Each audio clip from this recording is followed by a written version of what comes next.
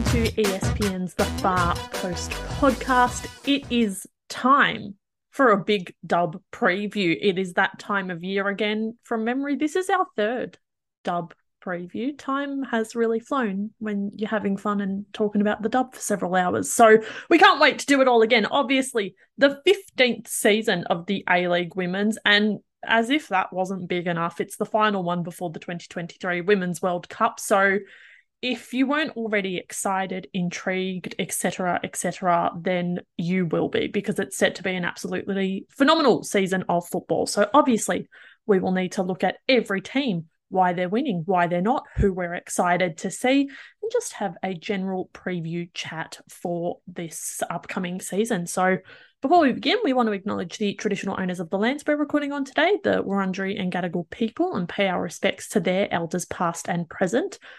For this episode, you have me, Marissa Lordanic, Sam Lewis, Anna Harrington, and recorded a week ago, Angela Christian Wilkes. Unfortunately, for people who work full-time, sometimes you can't get them all on the same Zoom, but we're making it work, and it's going to be fun, and it's going to be great. So, friends, let us begin previewing the dub. I can't believe we're here again. I can't believe it's happening. I love also that it's always seemingly the first week of the dub is always in that international break. So there's always just 3 Tilly's pods from us, a dub preview, and just everything's happening all at once. And it's just a little bit ridiculous. But let's crack in. We're going to go through these teams, all 11 of them, because there's 11 of them now, in alphabetical order, because we're simple people and alphabetical is the easiest way to do things. So let's start at the top.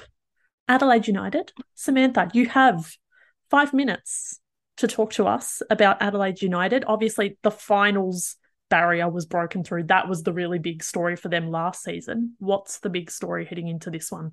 The big story for Adelaide United, or the big question, is whether they can do it again, whether they can back it up, whether they can have the same sort of cohesion with their squad, whether they can score the second highest number of goals again, whether they can do what they did last season. That was the best Adelaide United I think any of us have ever seen. It was a really good, really solid squad. And it was a squad that was the result of several seasons worth of work. And it's really nice to have seen that culminate in that kind of performance. They finished third. They only just lost to Melbourne Victory in the semi-finals. They could have made it all the way to the final as well. They were fantastic. And I think when we look at the squad of Adelaide United, most of the key pieces from last season are back. And that's what gives me pretty good confidence that I reckon they're going to be with a fair chance of making the top 4 and making finals again. Particularly up front, knowing that both Chelsea Dorber and Fiona Wirtz, who not only won the Golden Boot last season, but also the Julie Dolan medal, both of them are returning to this team, and that's going to be so important for them. We've got a Dylan Holmes coming back and an Emily Condon in midfield, really, really important creative players. And you've also got Isabel Hodgson, the captain, absolute stalwart of Adelaide United. She is such a leader and provides so much in terms of her leadership in that back line as well. And that's probably the big question for some Adelaide United fans at the moment, because there has been a bit of a shuffle in terms of their defensive line. So we've seen 2 new recruits in Jenna McCormick and Mariska Waldes, which history tells us, that could be a really fantastic pairing. Both have played for Adelaide United before. They have both performed for Adelaide United before, but bringing them back together again and having this, not very long really of a preseason to try and generate some chemistry, that could sort of potentially be a bit of a weak point. But other than that, I really don't see very many other weaknesses from this Adelaide team, particularly now given the new players that they've signed as well. We've seen Melinda J. Barbieri coming across from Melbourne Victory. And we've also seen one of the players that I am so excited to watch, who is Zhao Yuyi, the Chinese international who scored in the final of the Asian Cup earlier this year. Absolutely sensational player. I have no idea how Adelaide were able to sign her. It's amazing. And I really hope that she's able to sort of bring that star power that Adelaide United have maybe not quite had relative to other clubs, but she's a really big name, and she's a really big name in Asian communities. So it would be great to see Adelaide sort of lean into that. really embrace their local Chinese community and give her the kind of platform that she deserves as well as a footballer. So, yeah, I'm really excited for Adelaide this season. I think they'll do well. I'm really excited for the second annual Pride game that they'll be taking part in as well. That was an historic moment for the club last year. And yeah, I mean, Adrian Stenter, I think, is a really good, really smart, long-term planning coach. And this is going to be hopefully another example of all of that. Two things. Really exciting for Zhao Yuyi in that China are going to play in Adelaide in the Women's World Cup next year in that qualifying group where it will be one of Chile, Senegal, or Haiti in that group. So they're going to be playing there. So that's really exciting. And yeah, I think that's fantastic. The thing that intrigues me with Adelaide is their defence, if they can shape up well. Mariska Waldos was really good for them a few years back. And Jenna McCormick, I think, coming back is a good move for both parties. I think she deserves a bit of stability in that sense, a chance to see if she can get back to the form that we saw her hit with Brisbane Roar a few years ago.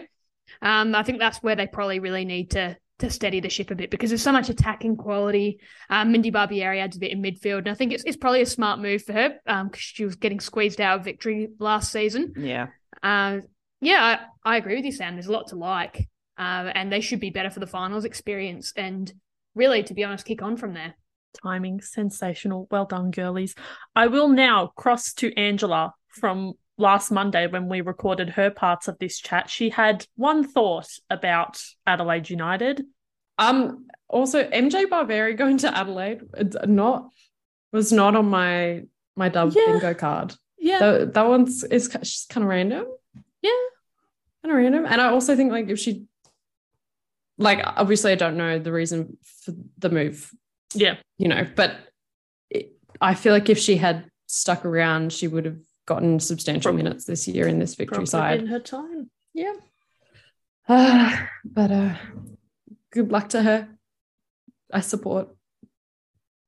And thank you, Angela, as always, for her enlightening thoughts, takes, vibes, and opinions. We will hear from her later on in the pod. Obviously, she'll be covering a couple of clubs as well, but let's continue moving. It is my turn to talk to you about the mighty Brisbane Roar, who were far from mighty last season. They were just super chaotic, to be honest. I did not remember seemingly how chaotic they were until I went back and I looked, and I remembered that some of their results included 3-2 losses, 4-2 wins, the 8-2 defeat at the hands of Adelaide United, and then a 5-1 win over Newcastle, plus 2 3-3 draws over Canberra. Chaos League, obviously, but no team epitomised the chaos more than Brisbane Roar last season. It was absolutely bananas. Unfortunately for them, goals were very frequent at both ends of the pitch, so obviously that is something they're going to want to tighten up.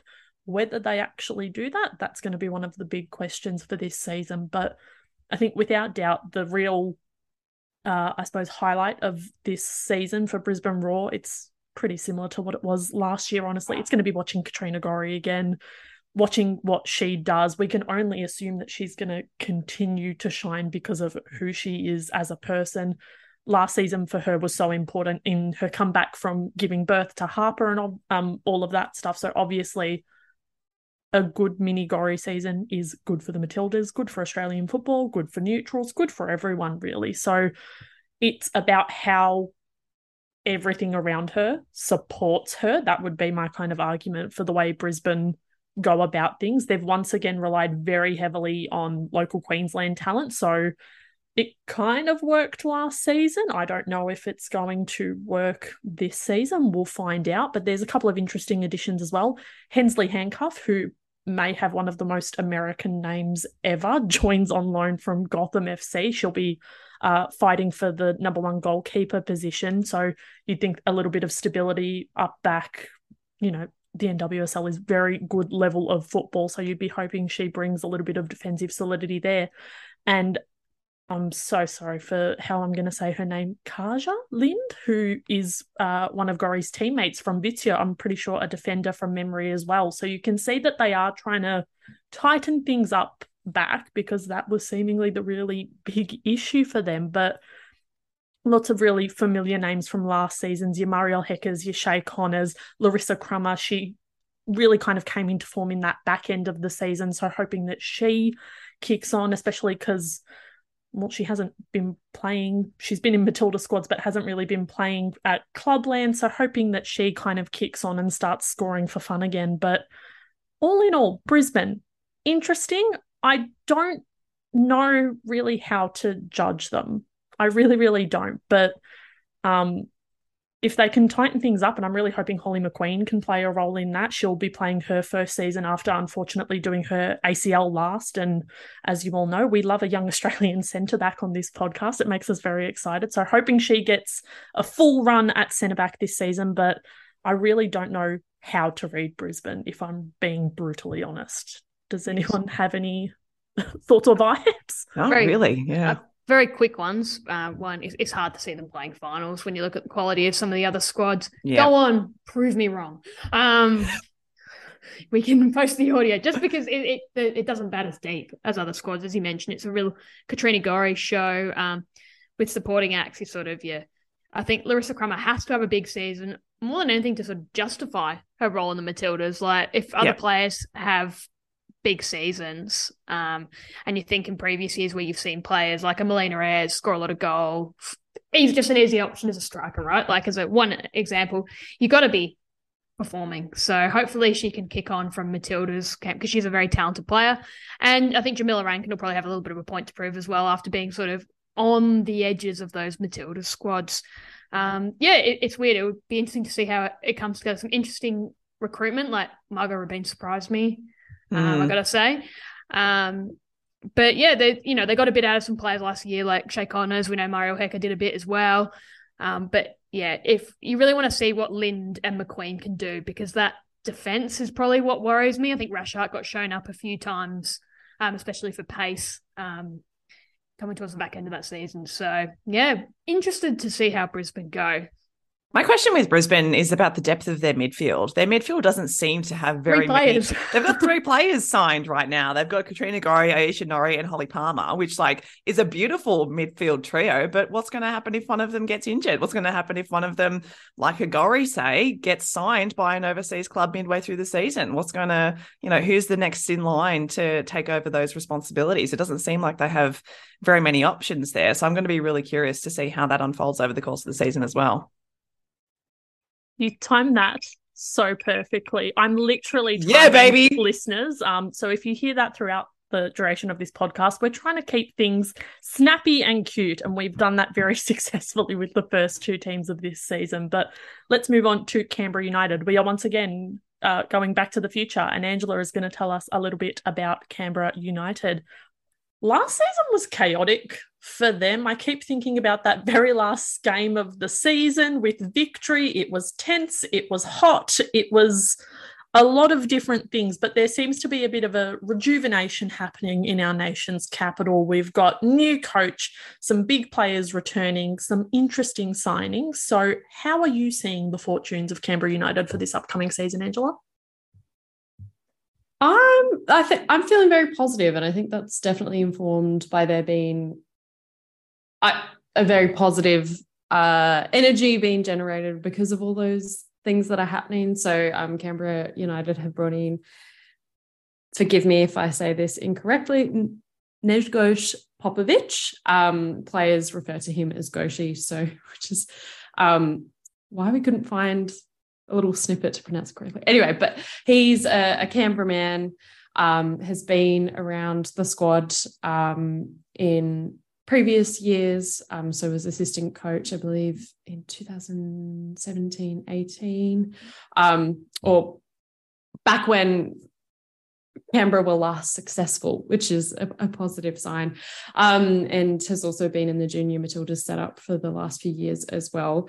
So I think in terms of that, very complementary to the kind of culture that Canberra have around developing young local talent, obviously can work with younger players as well. And they've really retained that core. I suppose that a lot of these players have been at Canberra for quite a few years now. They're not even really, they're experienced. So looking at like your Laura Hughes, your Grace Mars, they're not youngsters anymore. I think they're definitely credit where credit is due, like a very experienced core for this squad. So yeah, a lot of familiar names coming back, but in particular, I think a lot of people will be excited about Nicoletta Flannery coming back from injury. She had a really unfortunate ACL injury last year. And so coming back into the squad at this point in time, I think she will be able to contribute a lot. Michelle Heyman is obviously a big name. She's on a 2-year deal, but I'm so pumped for Grace Jale in this Canberra United team. She was at the Knicks last year. She had a very difficult job, I think, in terms of having to spearhead that attack for a very young, inexperienced team. But I think that she showed moments of like real, obviously she's very athletic, very fast, but she also, I think, showed a maturity in terms of her play and being able to get some goals in big moments. So yes, so keen. And I know it was very cute. I went and saw, it was the Knicks and Canberra play at Viking Park with my parents, and my mum was, no, I'm getting that confused. Let me rephrase it. My parents went and saw Wellington Phoenix play at Viking Park last year. My mum was very tickled by Grace Jale. She thought she was great. So very good news for her in particular. Also good news for my parents that Canberra are moving back to McKellar Park, back up to Northside. So it will be a 5-minute drive for them to get to games this season. But yeah, so just like it's all looking really good. I was so excited as well. The announcement of Grace Gill and Caitlin Munoz coming into the setup as like mentors. And they also, how could I forget? I don't know why I didn't even leave with this. Ellie Brush. So my mum's fave player and my dad's fave player, both in this Canberra United squad. It's going to be a great time. Ellie Brush coming back to Canberra is just fantastic. And they did struggle last year in terms of like leadership in defense, or just having, I guess, an experienced set leader. So Ellie Brush will definitely provide that. And that's, very, very, very exciting. But yeah, for Canberra, I'm just keen to see them develop also like a consistent playing style under Popovich, because I think that was what was lacking quite a bit last season. Obviously, for Vicky Linton, she was trying out new things to try and get things to work a little bit better. But their season was very, very inconsistent and very chaotic at the end. And I know there's been some concerns as well in terms of the length of the preseason and how long this group have been playing together in the lead up to this season's kickoff. So it will be interesting to see if they're able to hit the ground running. I wonder if that also, those kinds of questions will shift a little bit with a longer season, if that will become less of a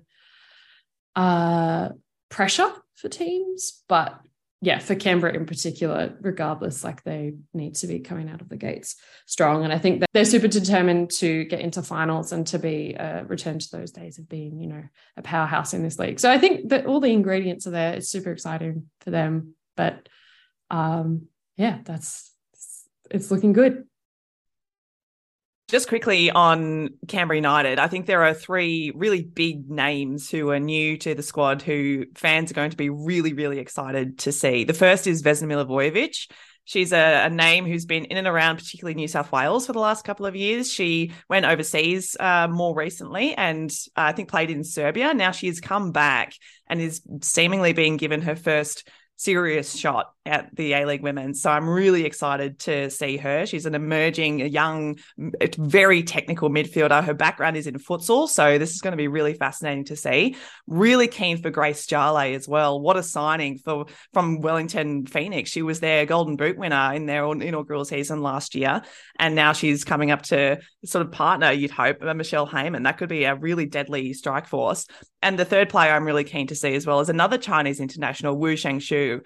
Like, I'm really enjoying what some of these clubs are doing and actually reaching out to the Asian football community and finding these really amazing players and bringing them in and seeing what they can add. It's not all Europeans who are out there able to, bring quality to the A-League Women's. It's a lot of players who are right on our doorstep. So those 3 players in particular are ones I'm keen to see. I was quite excited to see a few players that are on 2-year deals. I think that's a really good sign for Canberra. Yeah. That's just a side note. I think that shows a bit of stability. And But Nikki Flannery's return is what excites me. I feel like she was on the verge of doing something pretty special before she hurt her knee. So hopefully she can get some confidence up and play well. And be interested to see how Grace Taranto goes, because she was quite highly rated in Victoria. Went over to Adelaide and didn't really get a look in off the top of my head. So that will be interesting to see as well. I think there's, compared to Brisbane, a bit more excited about what I can see from Canberra. And, new coach, you never know what can happen. The prospect of a front three of Jale, Flannery, Heyman, I like it. I like it a lot. I want to see what it does. I also want to see what Melbourne City does. That is my segue for this next part of the chat. Obviously, City under Rado Vidosic, they had the very bad season. They really bounced back last season. Were in finals once again. There was that absolutely chaotic semi-final against Sydney FC, but things seem to be building. City seem to be creating a really nice core group of young Australian players. They've got a lot of little Kiwi influences as well. So what are you expecting from Melbourne City, Harrow?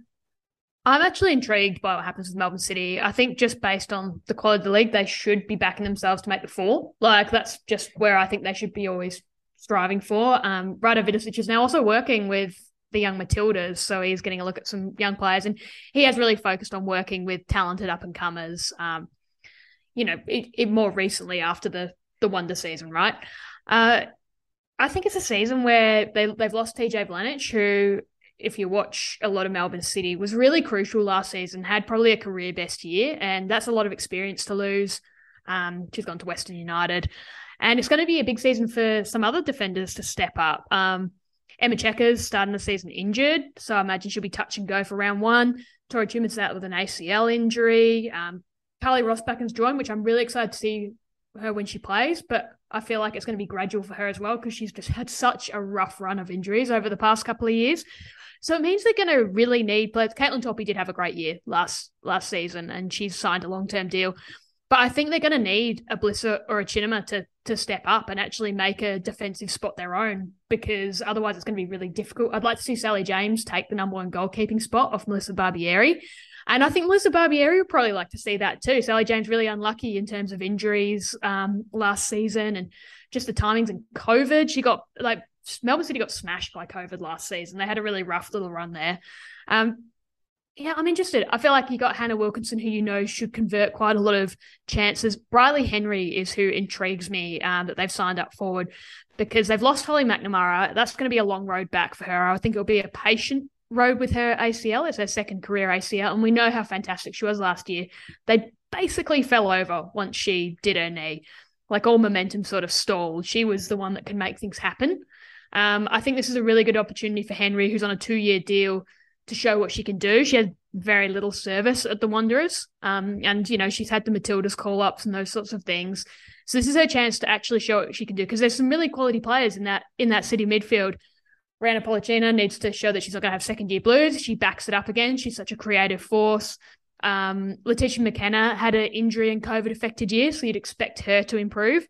And they've signed Katie Bowen, which is a really important signing for them. I think they needed that extra bit of maturity in midfield, like attacking midfield, can create some chances. Another strong body. I know they've signed Galich as well, as a talented young player, but they do need some solid players in that. Not sure what to make of Ekic and Grosso. Not that Julia Grosso, it's a different one. I'm going to be interested to see how they sort of fold in. But I feel like Rado's got a good system. He's got players who buy into it. These players really enjoy playing together. A lot of them lived together last season, a lot of these young midfielders especially. So I think the question mark early is going to be, how will that defence hold up, especially if Emma Chequers out for a bit. They've lost Winona Heatley from last year as well, because she's been playing overseas. I think, as I said, they should be gunning for finals, but it's hard to see them maybe taking that next step unless they can pull off something special, or a McNamara returns at the end of season and can be a bit of a spark. Yeah, totally. I think the names that really stick out to me are the young Matildas, actually, who we got sort of the first really good look at what some of these young players can do at the Under-20 Women's World Cup a couple of months ago. Daniela Galich was absolutely the standout player in that young Matilda side, and the fact that she has clearly linked up with Rado Vidosic, who was the assistant coach for that team and is now under his wing at Melbourne City, is really, really exciting. And it also means that if she is able to make her mark in the next season or two, she has a direct link over to the WSL. So that could be a whole other thing for this sort of rising star of the future. But Naomi Chinema was another player who really, really impressed me at the Under-20s Women's World Cup in Costa Rica. She had so much maturity at centre back. She very, very rarely put a foot wrong. So I would love to see her partner, Emma Checker, in that centre back role. I know Carly Rosbakken is here. She has played centre back in the past, but I really want this to be Chinema's year. I want this to be, because I remember when she debuted and we were like, oh boy, she has been thrown in the deep end here and she is not swimming, but she has gradually learned to flap her arms and she's rising to the top of the pecking order in terms of emerging centre backs for the young Matildas. So yeah, so this is a really exciting squad. I'm also really keen to see Darcy Malone and Leah Davidson in midfield. I think they're both really classy. And Davidson in particular, I thought was absolutely critical for Melbourne City last season. So going to be really, like the midfield itself excites me a lot, and sort of top and tail that's a little bit maybe, yikes. We have to once again cross to Angela. Just a little bit of background. I can't remember if this actually makes it into the recording, but I was the one that broke the news to her that Carly Rosbakken had signed for Melbourne City. And as you can imagine, she was a little bit distraught by this information. So that was good fun for Angela. Apologies to Angela, who's not here to fight me right now. So this is what you're going to do. Get on the pod. I think it's a good move for Carly Rosbakken. I think she needs to get out of Canberra. I think she'll be pushed at City. I think she should have gone to either City or Victory, just because I think Jeff does a really good job, but Rado's done a great job with some young players too. And she will be a starter if fit at City. She'll get a lot of minutes. She'll be challenged. I think it's the type of move she needs. I think at some point, I was interested, like Chloe Lagazo said this about going to Western United, and Chloe's a much more established player than Carly Rosbakken. Sometimes you need to get out of your comfort zone and seeing your friends and family and just home in. And Carly Rosbakken is, someone with top character, had such a rough run with injuries. It may well do her good to be, in a fresh environment, and just really go all out, because we know she's got the talent to be at a World Cup, done it before. So... And now let's cut to Monday, when I asked Angela what her thoughts on Melbourne City were. Angela? I can't actually provide my thoughts right now because I'm too busy pulling the knife out from my back that Carly Rosbakken has popped in there. Oh, no. Excuse me, Carly? Sitting. I'm taking this incredibly personally. I'm like, what? Anyway. I mean, it'll be nice. I'll get to see her play heaps, I guess. Maybe. I don't know if I'm committed to Dandenong yet, but it was a bit of an emotional moment. Sorry, guys. Listeners, she genuinely found out when I told her when we started recording this, and her exact response was, Carly, no, Carly, no. Sorry, I'm so sorry to be laughing at your obvious distress at this news, but it was just, Carly, no, really made me laugh. But yeah. And those were Angela's thoughts from Monday. Let's move on to Melbourne Victory, the two-time reigning champions of the A-League women's competition. If I was doing Melbourne Victory, I have no doubt where everyone knows where I would start this conversation, but I am not talking about Melbourne Victory. Angela is. So, Angela, where would you like to start this conversation? Is the three-peat happening? The three-peat is happening. So last season when we previewed Melbourne Victory, there was some stresses around the defence, right? And we were right to be stressed. As the season played out, there were moments. One of the big ones, obviously, Kayla Morrison doing her ACL super early on in the season. That was so distressing, and that's something I'm super, super looking forward to, seeing her back out on the pitch. It's going to be fantastic. But also this Victory squad, it's very much it's very similar to last season's, but there's more defenders on the books, which is really exciting. One of which is Jessica Nash, who was at Sydney last season, didn't get many minutes. So I'm really intrigued to see how she goes and if she's going to be in the starting 11 for this side. Gemma Simon was super random. I think no one ever thought that Gemma Simon would leave Newcastle. The two are so synonymous, but she's coming down, tons of experience. And yeah, kind of it'll be intriguing to see how she works in a different team under a different coach. Very exciting.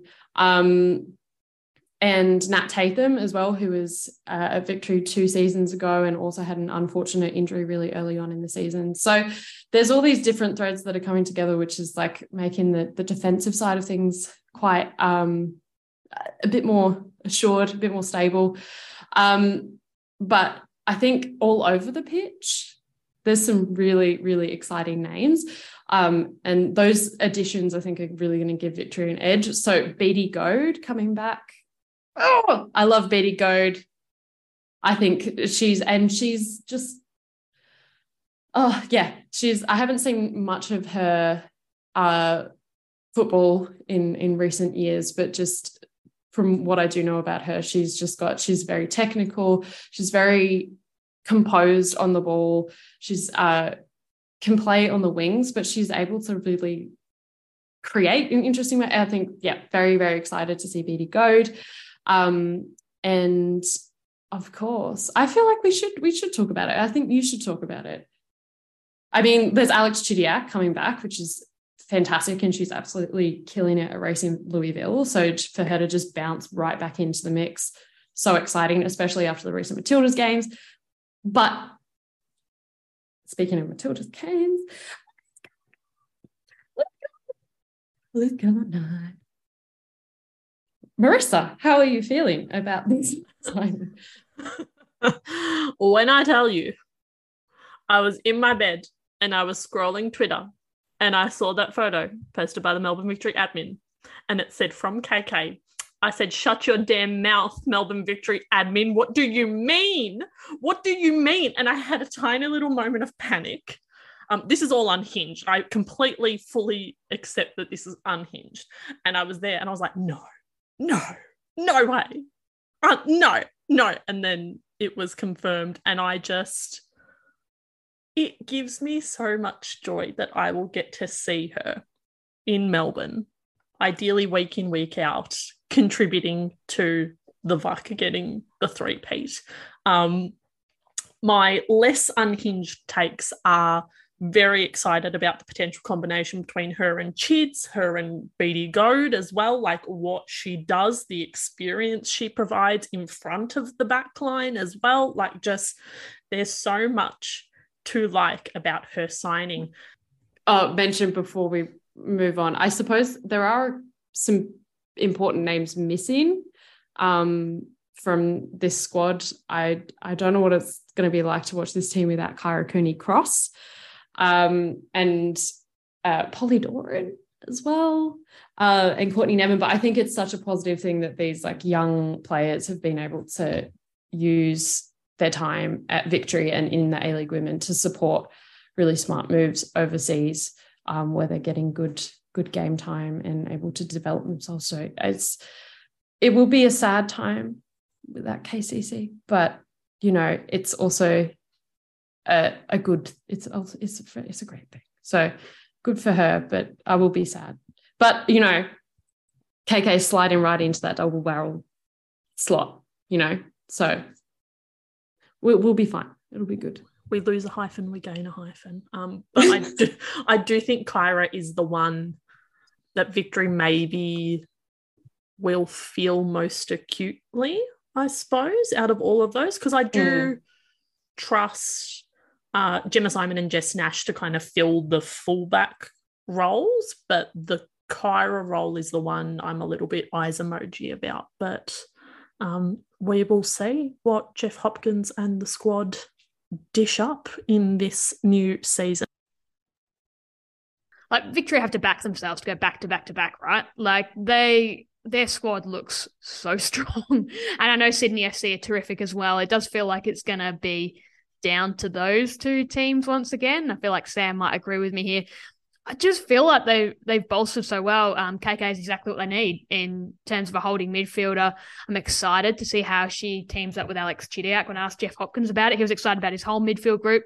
Paige Joyce they're excited about as well. Beattie Goad, I think, will be fantastic. It sounds like she's been ripping it up in pre-season. She's so classy. She's so smart. I think should have been in the Matildas more recently, but had a bit of a difficult time, I think, playing time-wise in Europe. But I think has the class go to another level, is just the type of player they need after at times they weren't so creative up forward last season. I think she is perfect signing. Kayla Morrison back with Claudia Bunge, who also looks in ripping nick. If they can reinvent, Jess Nash, I think she'll play right back and get her confident again. Really good. And, Gemma Simon is a strong role player at this level, just slots into left back. Polly Doran's a big loss, and they lost Courtney Nevin as well, obviously. That's the difficult thing for them. But yeah, I think they can be really excited by what the cover they've brought in. And Tatham's a more than handy player as well at this level. I feel like they've strengthened their squad as much as they could, considering they were always, I think, going to lose Cooney Cross and Nevin to, having an off season. This Melbourne Victory squad scares me. They're so good. They're so deep. They have so much complexity to them. If Victory don't make the finals again, if they don't finish in the top 2, I will be shocked. Yeah, just like Sydney, I think they'll be going for the double. Sydney and Victory both just double is what they want.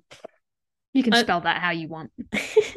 I think the fun thing with this is, like, I certainly didn't expect any team to be going for a three-peat again. Like, after Melbourne City did it, I was like, well, obviously they've done it. They're this invincible behemoth. No one is ever going to come close to doing a three-peat again. And now we're here and Melbourne Victory have a chance to do a three-peat. That's the thing that boggles my mind. But we will move on. Let's move on to the Newcastle Jets.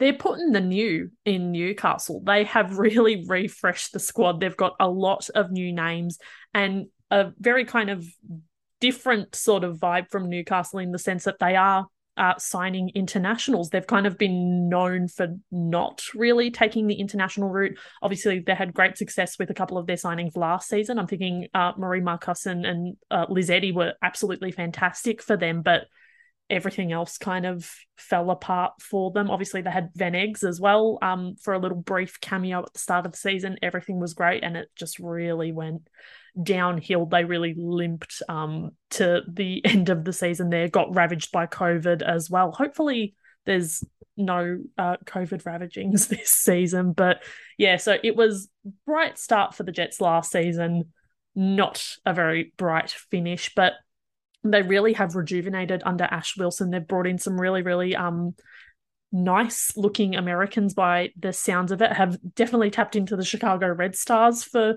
a particular reason with a few of their signings. So Emily Garnier, Sarah Griffith, Murphy Agnew as well, really keen to see how they go, what they bring, because the kind of rule of the dub is your seasons make or break with your international signings. So basically, I'm expecting however these internationals slot in what they bring is going to really determine how the Jets end up going this season. But I think it's exciting that these new faces are being complemented by some really established, not just Newcastle talent, obviously, your Tara Andrews. She's part of the furniture. We can't get rid of her now. But names like Georgie Worth, who was up at Brisbane, has the A-League women's experience, Tegan Allen, and Adriana Konyaski. Nee Jones, who has been a long-time player in the dub, has returned, popped up back in Newey. So really keen to see what she can do up top. So like I said, it feels positive because there's lots of new stuff at Newcastle. How it actually goes about working is going to be the big question for them. Ash Wilson's in her 3rd season now. Both previous seasons, the Jets finished 8th. I'm guessing she at a minimum would like to finish higher than 8th, and she could if everything comes together in the way that she's probably hoping. But yeah, it's a real wait and see with the Jets in kind of like the similar fashion to, I'm not sure how to read them like I did with Brisbane. I feel more positive about the Jets, even though I don't know how to read them, if that makes sense.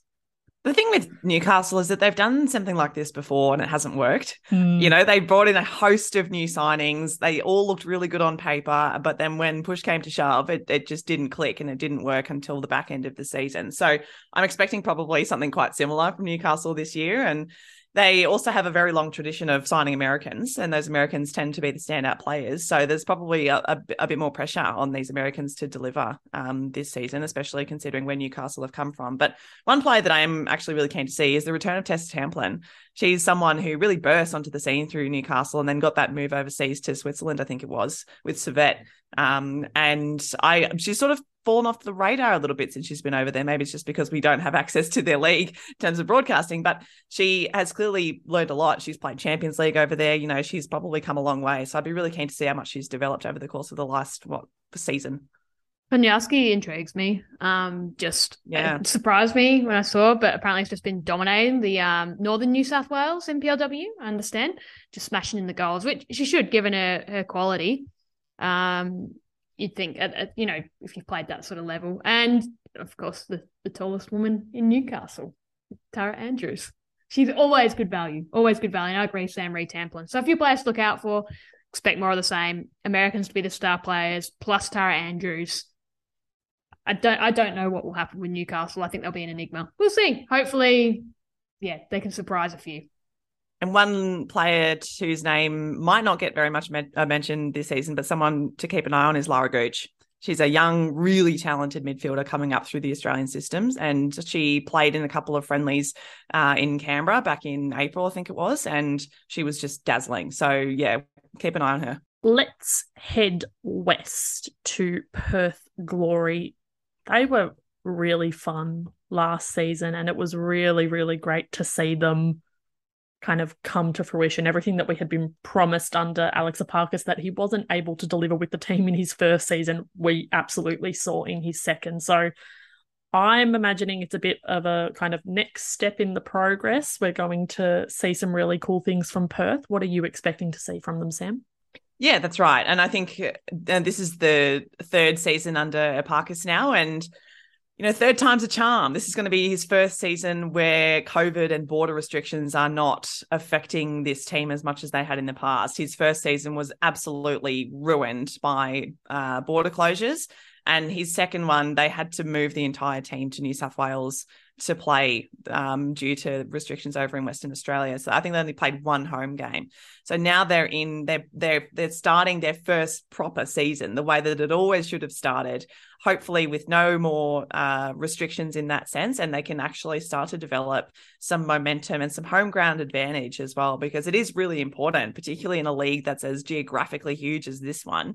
But we did see last season the fact that they did move to New South Wales and they were able to develop into a pretty exciting, attacking, dynamic kind of team. The kinds of players who we've always been waiting to burst onto the scene really started to show their qualities as well. So I'm anticipating building on that. I would love to see players return players like Liz Anton, for example, who's cracked into the football ferns recently, Hannah Lowry, Sophia Sakalis in particular, two really, really classy young midfielders who we've talked and raved about for years and years and years.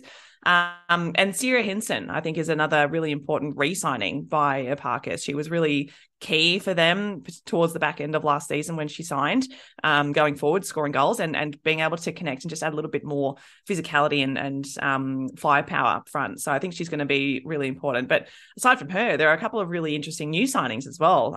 You've got Riley Baisden, who's come from Brisbane Roar and most recently North Carolina Courage, which is a pretty big club to be part of.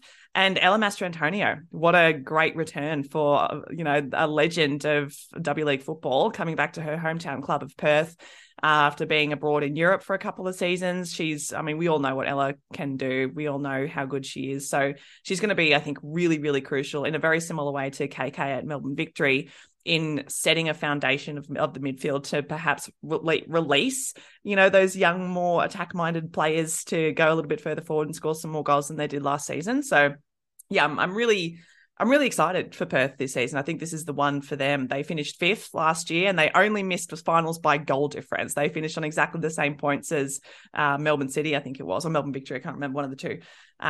So this feels like their year. This feels like their season. They seem to have all the bits and pieces in place. We've got the return of Natasha Rigby as captain, the return of Morgan Aquino, really important as well. So I'm just keen to see how they pull it together. They've had a big preseason. They've been doing a lot of work over the last couple of months together. So yeah, I'm really keen to see how they go. And the most important thing is they don't have to spend most of the year in New South Wales. Hey, there it is. Every episode, got to get one little punch in about Sydney. That's fine. But seriously, like that's the big thing for them, right? Like they can be home. They can be settled. Yep. They're not worried about jumping borders and all that sort of thing. They should be able to get, you'd hope, a normal season underway. So, yeah, I think it's exciting. I think they're a proper, exciting team to watch this season. I'm really, really intrigued to see how they go. And I agree with you, Sam. They should be trying to take it up to that top 4. Just the only thing is missing that bit of experience. Lisa Devanna and Lena Karmas obviously were quite crucial at times, just in terms of making an impact at the right. I think of that Melbourne Victory win they had, right? I think that it's good that they're moving on with some young players and they're going forward in that direction. And I agree, there's a lot of talent there, but it's going to be interesting to see who can step up. And Hinson was one of them that did that really well. When it gets a little bit difficult or you're searching for a goal, I'm going to be really intrigued.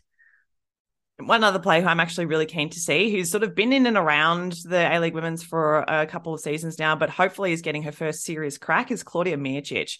Came from Victoria, really highly rated in the NPL system there. I think she was part of a Melbourne Victory train-on squad for a little bit, but she has been part of the youth national team system for a really long time and is a very solid, very well-rounded defensive player. She can play either as a centre-back or as a number 6.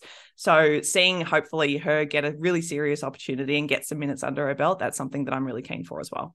I remember calling her first game, actually, because it was very late in the season and it was Perth playing against Victory in Melbourne. And it was I was so excited at the start of the season to see her. And then whatever kind of happened, borders, flights, blah, blah, blah, blah, blah. So very keen that she will most likely get a full crack of a season, or at least we hope to see that. Angela also had some takes on Perth. So here is Angela from Monday. I am very excited to see Perth this season. Big fan of what has been going on with Perth in the past 2 seasons under Alex Parkas. Was it 1 season? No, it was 2 seasons because the season where he went, I know what's happening. The passing of time is terrifying. Very excited, but Sarah Langman heading there is a bit of a spicy meatball.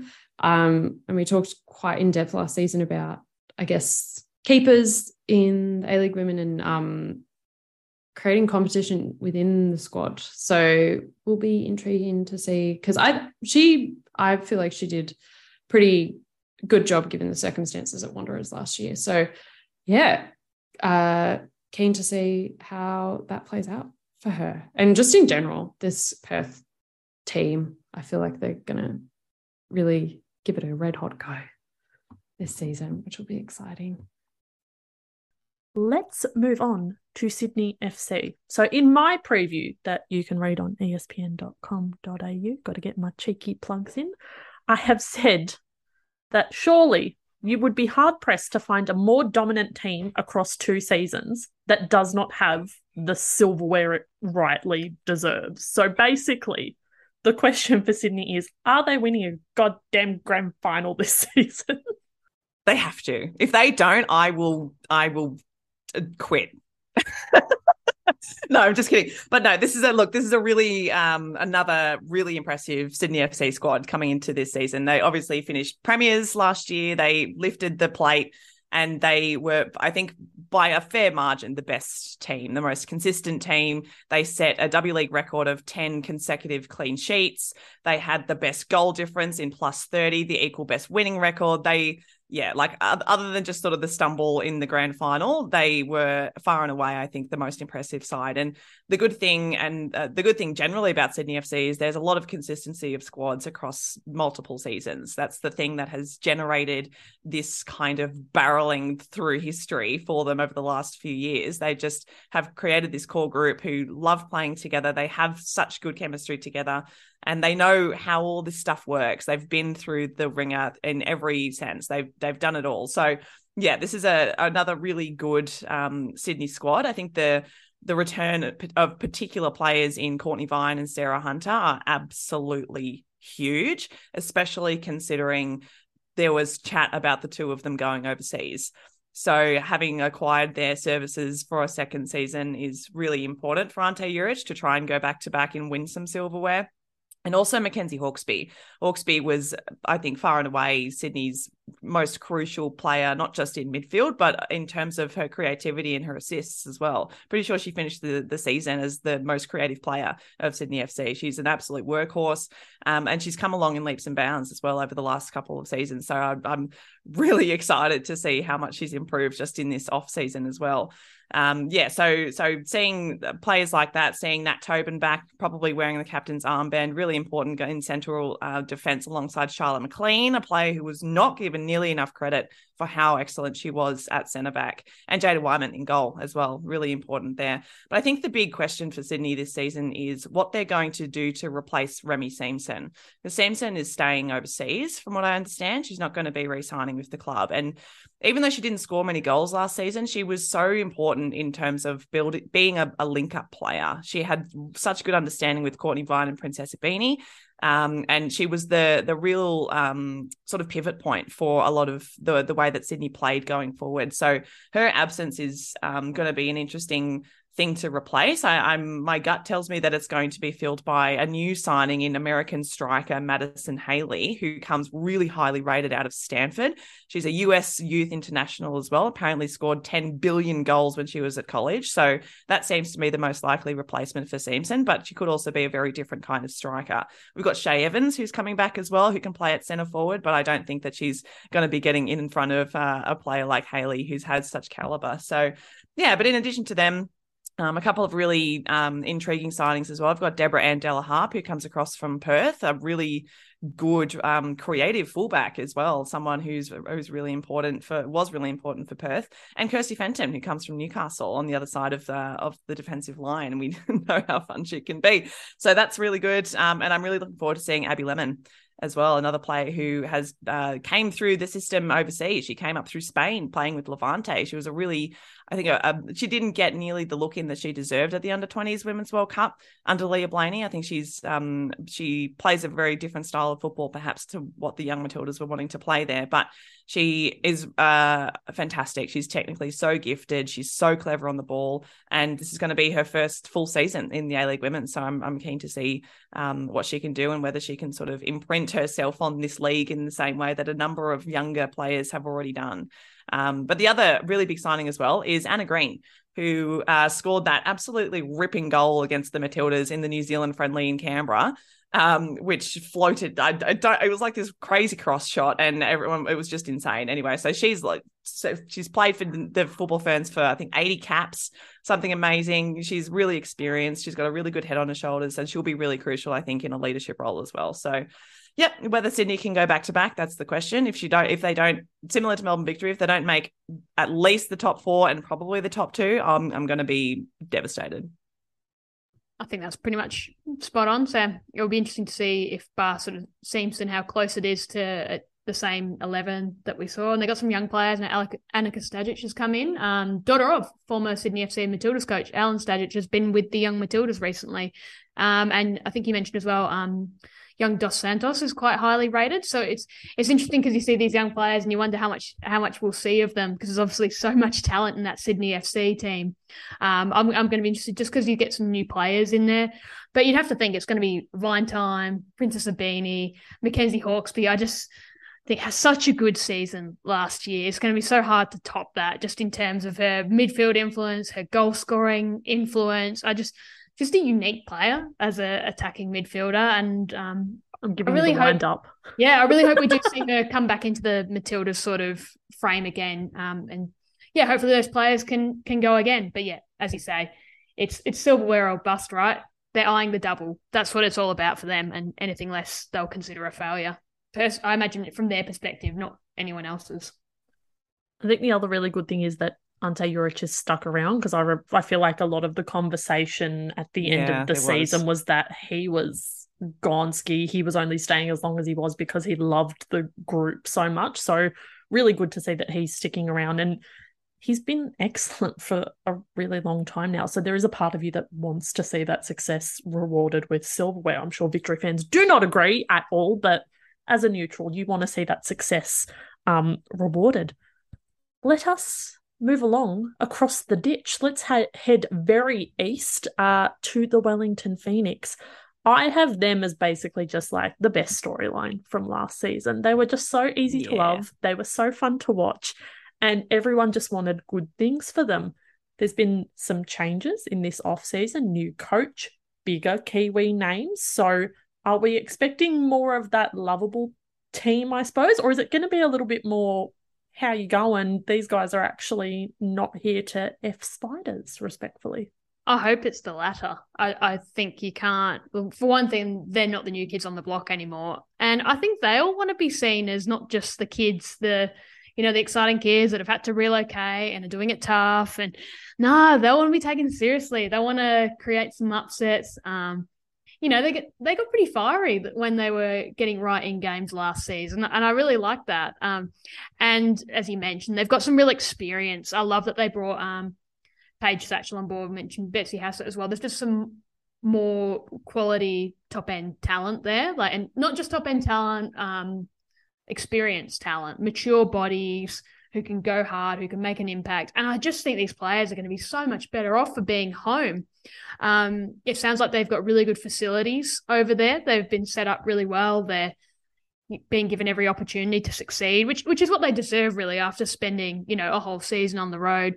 Grace Wisniewski's coming off of first call-up. I think she got injured, so didn't actually play for the Football Ferns. But that's exciting when you get players like that recognised and you feel like they're going to be able to go to another level. I think that's really important. I just feel like they're not going to be they weren't easy beats last season, but it took them a while to really sort of kick into gear, which is understandable with a young team. I mean, I think it's important that they kept a lot of those really impressive players like Mackenzie Barry, Kate Taylor together in defence. You want to keep that central defensive pairing going, and they'll only get better for more and more time together. Obviously, Lily Alford was fantastic last season, and we'll obviously marshal things again.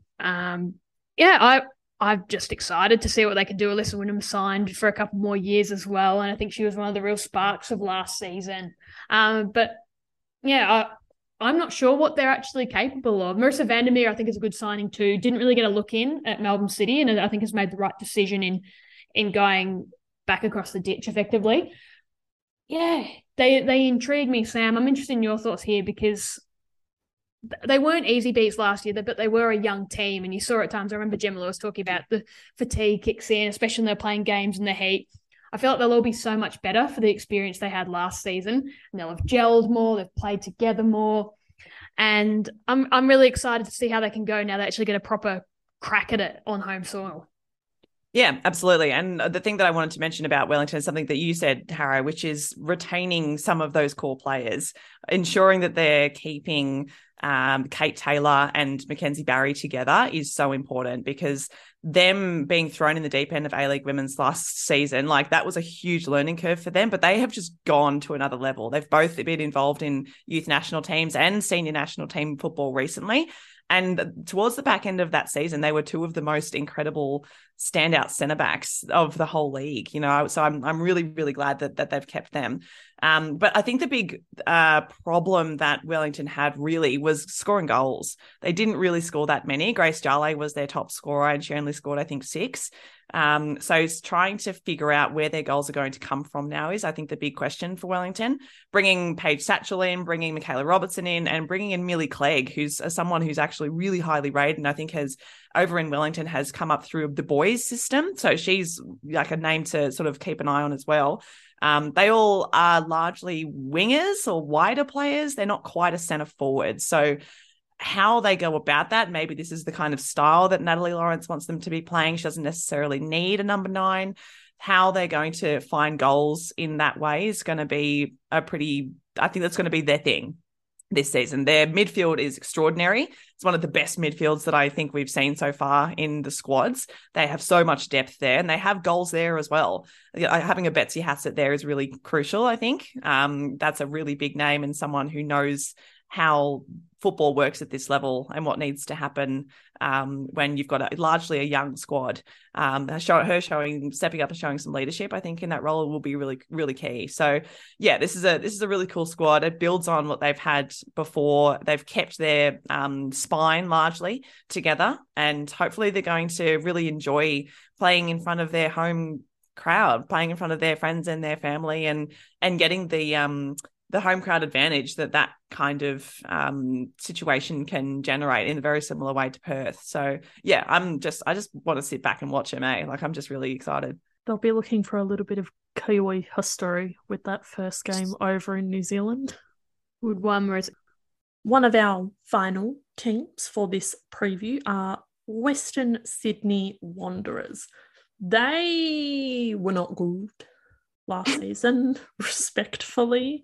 I think about that 5-0 loss to Victory. Basically, they weren't very good last season. There were some really good bright spots, but it was otherwise very bleak for the Wanderers. But they have brought in some new faces, including Kat Smith in the head coaching role. Amy Harrison has returned to the club as well. So there's some excitement. Tom Samani's in that head of football role as well, which I think is a really exciting proposition and says a lot about maybe the overall vibes and direction of the Wanderers and how they're approaching the A-League women's season this year. But how are you feeling about the Wanderers? Are you seeing improvement from last season?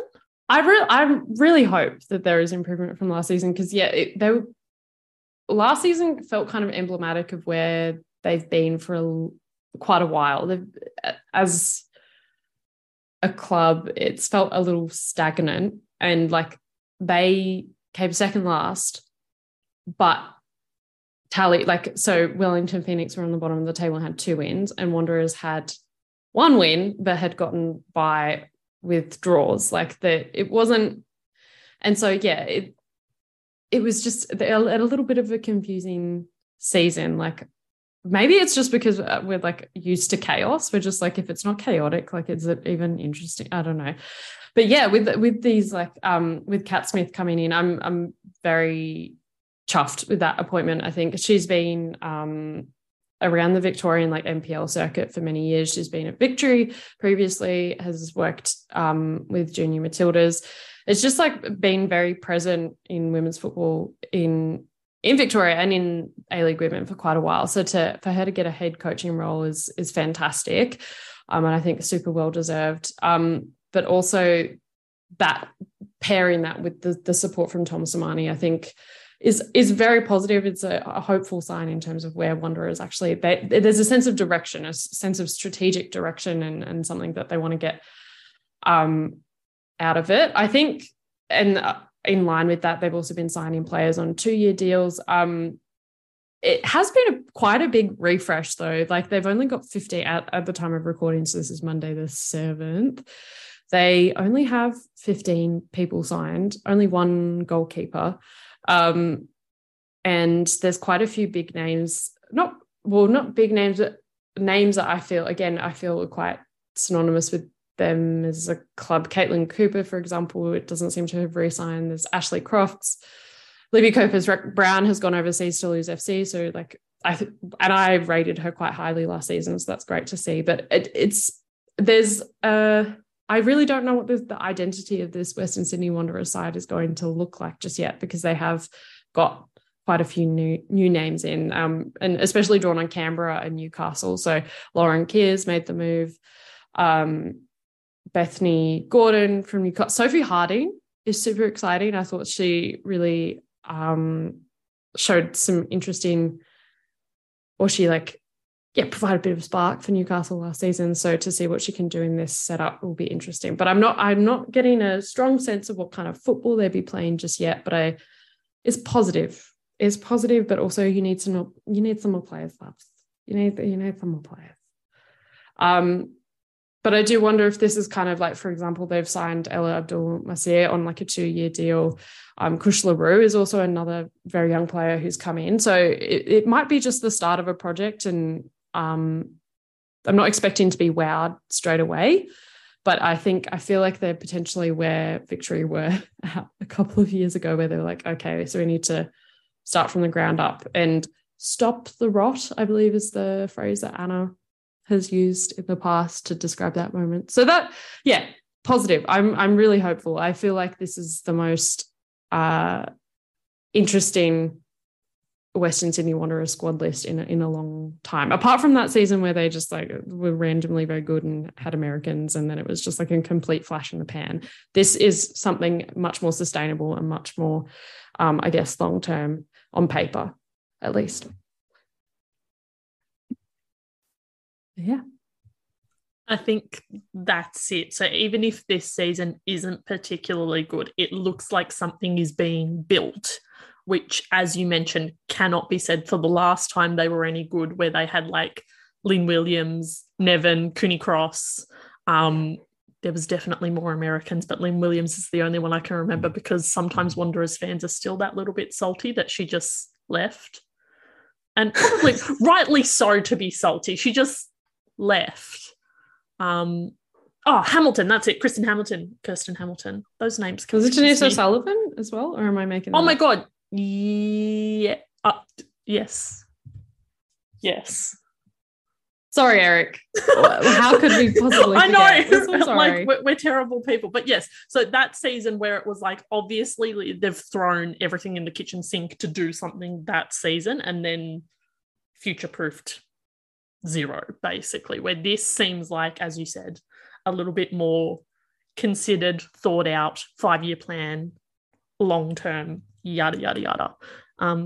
But it will be very interesting. And yes, I do hope Kat Smith does well. I'm excited to see Amy Harrison back. I think this is fantastic for her. She really needs to get back to enjoying her football. I spoke to her at the A-Leagues launch, and she was really excited to get back to playing somewhere that had delivered her good football in the past. Her last stint at the Wanderers was a success. I think she's a really talented player.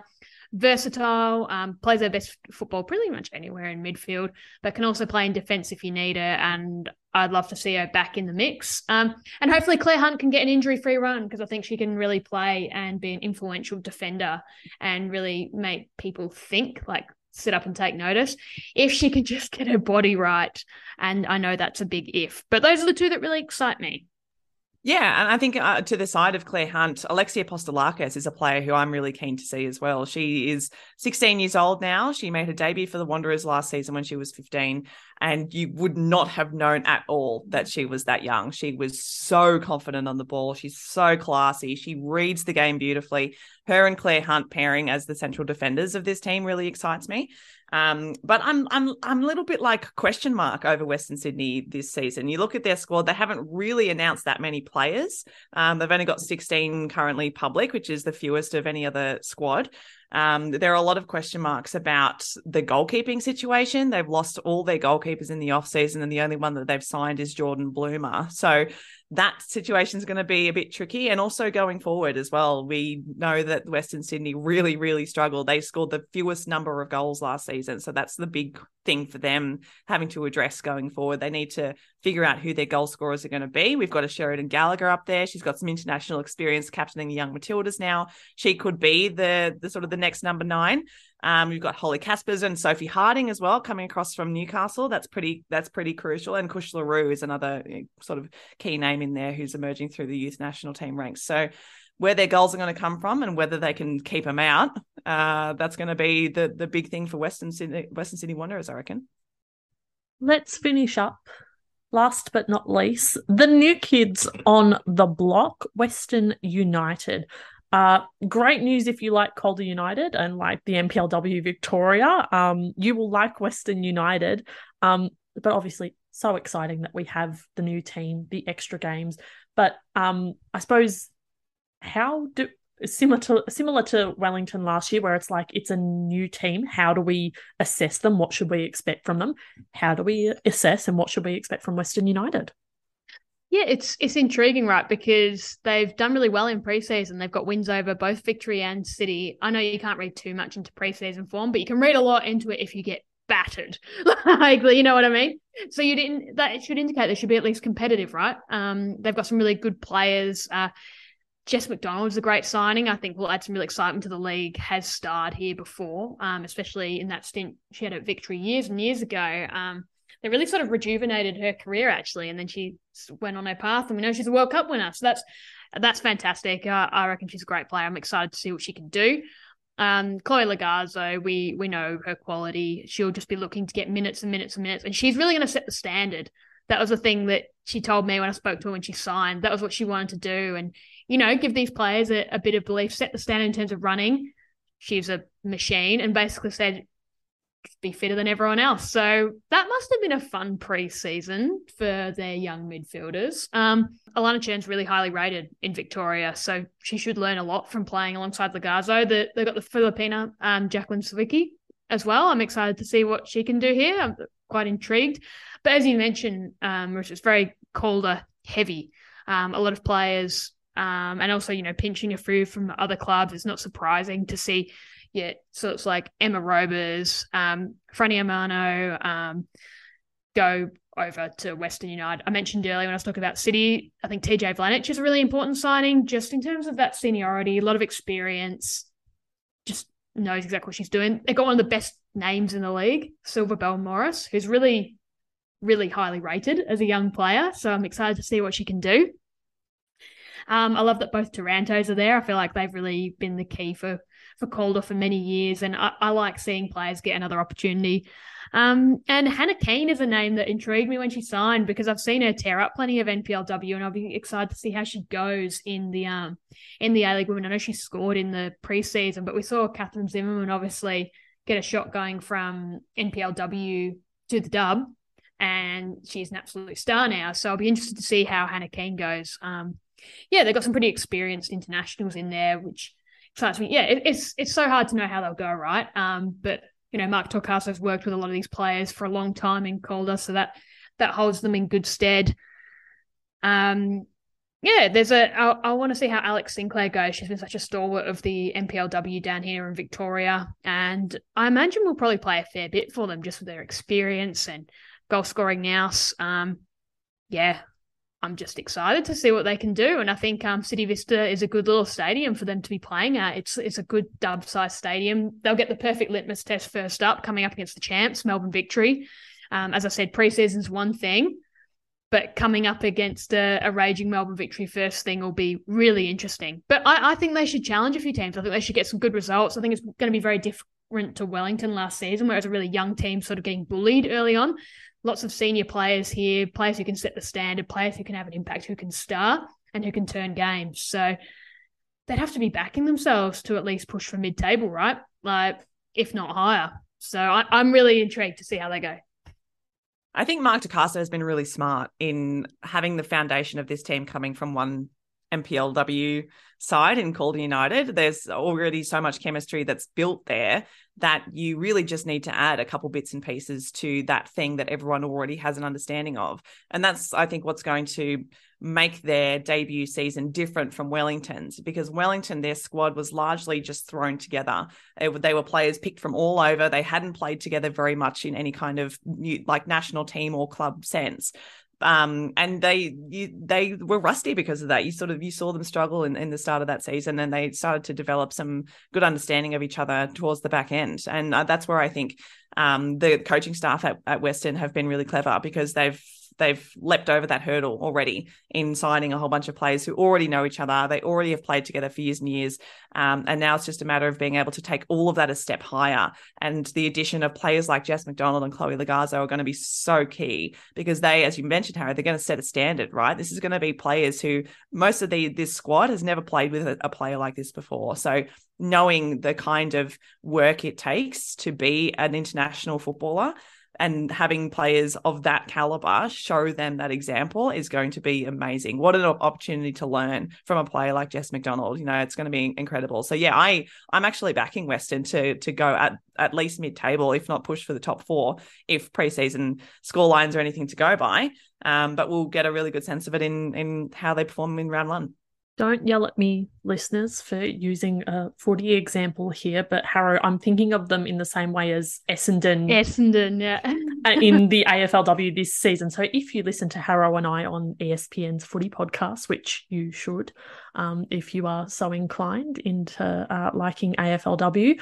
But no, so before the season, Essendon very much recruited some really big names, had a very successful state league side. So there's a lot of parallels between these two teams, and everyone kind of expected of all the new teams entering the competition, they would be the one that did something. And for the most part, they did. So it's a very similar vibe with Western United. And I'm really keen to see how they go, what they do. And also, I think it's going to be a really interesting kind of indicator of maybe the gap between NPLW and the actual A-League women's, because it is such a Calder-heavy squad, and this team has been very dominant in the NPLW down here, but how does that actually stack up against a national competition? So we'll watch that with plenty of intrigue. That's our preview done. You will obviously be listening to this throughout the week. We have our first games coming up this weekend. We absolutely cannot wait. We will post all of our silly little predictions that we love to do on social media, and would love to hear all of yours, obviously, because it's always fun to hear predictions and then regret your choices later in the season. But thank you so much for tuning in. You can always find all of our previews on our social media. We'll give everyone's a little retweet at the Far Post Pod. As always, we are on espn.com.au and the ESPN app, as well as Spotify, Apple, Google, all the usual pod spots. But we can't wait to see you at a dub game sometime this season. See you later.